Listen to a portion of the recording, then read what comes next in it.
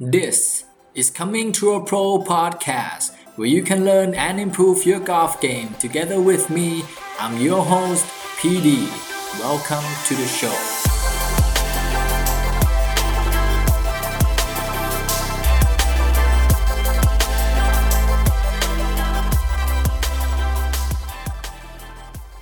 สวัสดีครับเพื่อนนักกอล์ฟ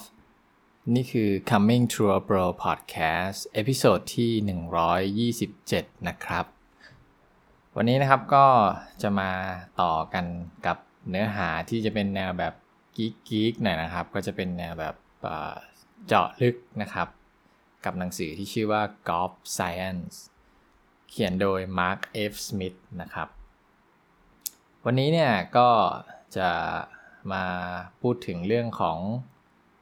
มันเกิดอะไรขึ้นบ้างนะครับในหัวสมองของนักกอล์ฟระดับ Top Players นะครับหรือว่านักกอล์ฟระดับทัวร์นั่นเองนะครับวันนี้เนี่ยเราจะมาพูดถึงว่ามันเกิดอะไรขึ้นบ้างนะครับในสมองของนักกอล์ฟเนี่ยในช่วง Pre-shot routine นะครับ Pre-shot routine เนี่ยเป็นหนึ่งในเขาเรียกว่าขั้นตอนที่สำคัญมากๆนะครับสำหรับนักกอล์ฟยิ่งโดยเฉพาะนักกอล์ฟระดับโลกนะครับถ้าใครที่ติดตามกอล์ฟก็น่าจะเห็นกันอยู่แล้วนะครับว่ารูทีนกอล์ฟนะครับของนักกอล์ฟแต่ละคนเนี่ยจะไม่เหมือนกันแน่นอนนะครับแต่ว่ามีสิ่งหนึ่งที่นักกอล์ฟแต่ละคนเนี่ยเวลาเขามีรูทีนกอล์ฟเนี่ยเขาจะทำแบบสม่ำเสมอมากเลยนะครับทุกช็อตเลยถ้าเราสังเกตดูบางครั้งเราจะสังเกตรูทีนในการพัดนะครับบางคนอาจจะมีการดูลายจับไม้ขึ้นมาเช็ดหน้าไม้อะไรพวกเนี้ยเขาจะทำเหมือนเดิมตลอดนะครับการแข่งขันทั้ง4วันเลยนะครับน้อยมากที่เราจะเห็นรูทีนแบบไม่เหมือนเดิมนะครับแต่ว่าผมคิดว่าน่าจะ 95% ขึ้นไปรูทีนPre-shot routine เนี่ยก่อนการจะตีช็อตไดเวอร์ก่อนการจะทำการพัดอะไรพวกเนี้ยเราจะเห็นได้ว่าโปรเนี่ยทำได้สม่ำเสมอมากๆนะครับซึ่งตรงนี้แหละมันเหมือนกับว่ามันเป็นสิ่งที่เขาเรียกว่ามันเป็น cognitive behavior นะครับที่นักกอล์ฟเนี่ยเอาไว้ใช้เพื่อที่จะทำให้แบบการเล่นกอล์ฟเนี่ยมันดีมากขึ้นนะครับมันมีส่วนสำคัญมากๆนะครับถ้าใครที่เป็นนักกอล์ฟมือใหม่หรือว่าเพิ่งหัดเล่นเนี่ยอาจจะคิดว่าPre-shot routine ไม่ได้มีความสำคัญอะไรอันนี้น่าจะเป็นสิ่งที่ผิดนะครับเพราะว่า Pre-shot routine เนี่ยมันจะทำให้เราแบบมีการโฟกัสกับช็อตที่เรากำลังจะเล่นเนี่ยมากกว่านะครับทีนี้ในทางแนวแบบเจาะลึกในทางวิทยาศาสตร์เนี่ยเขาพิสูจน์ยังไงนะครับว่านักกอล์ฟระดับทัวร์เนี่ยเขาคิดอะไรบ้างนะครับในช่วง Pre-shot routine เนี่ยก็มีการใช้ตัวเขาเรียกว่าเป็นตัว fMRI นะครับก็เป็นเหมือนระบบfunctional magnetic resonance imaging technique เนี่ยตรงนี้เนี่ยจะใช้ในการสแกนดูนะครับว่านักกอล์ฟระดับโปรเนี่ยเขาสมองของเขาเนี่ยทำงานยังไงในช่วง Pre-shot routine นะครับแล้วก็มีการไป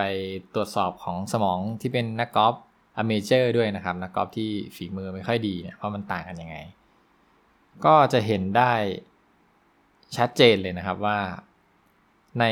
ในช่วง Pre-shot routine ของนักกอล์ฟระดับโปรเนี่ยเขาจะคือเวลาสแกนสมองมาแล้วเนี่ยจะสังเกตเห็นว่าจำนวนการ activation ในสมองเนี่ยจะไม่เยอะมากนะครับจะมีแค่เป็นแบบ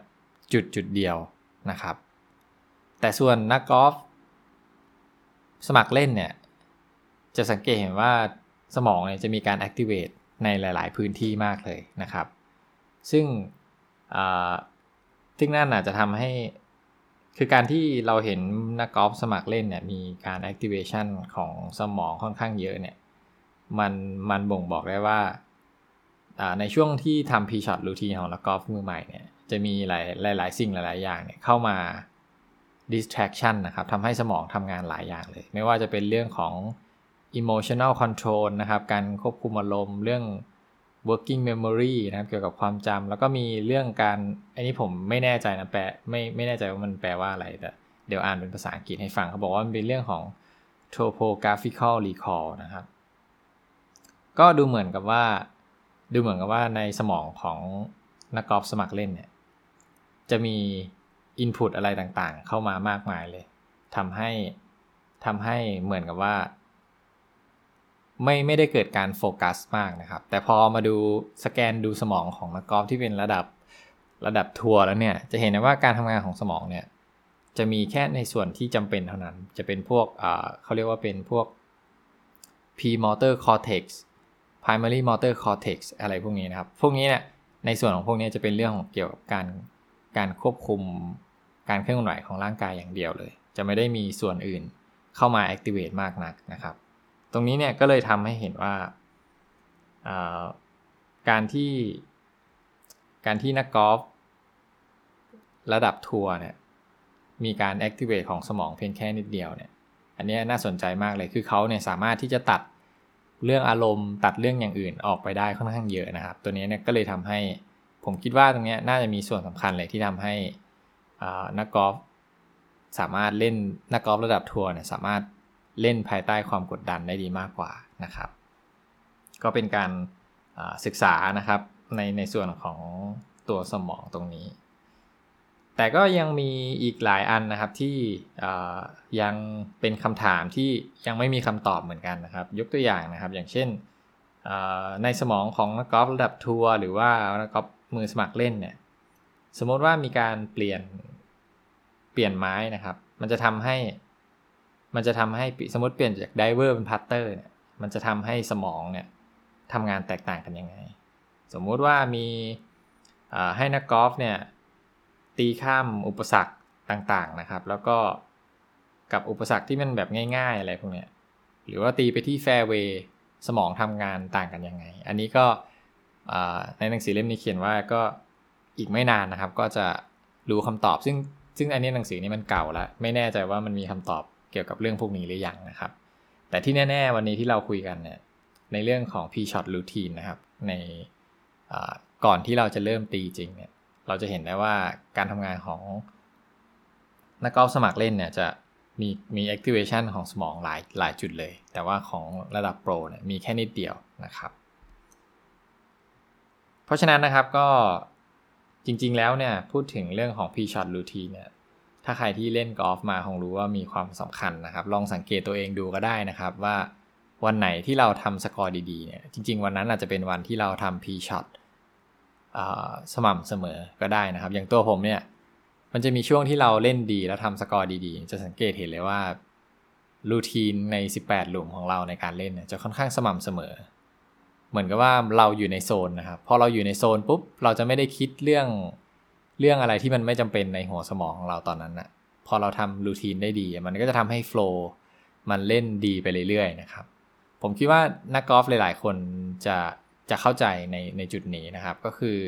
วันไหนที่เราสกอร์ดีๆเนี่ยเราจะรู้สึกเลยว่าเราไม่ค่อยได้คิดอะไรเท่าไหร่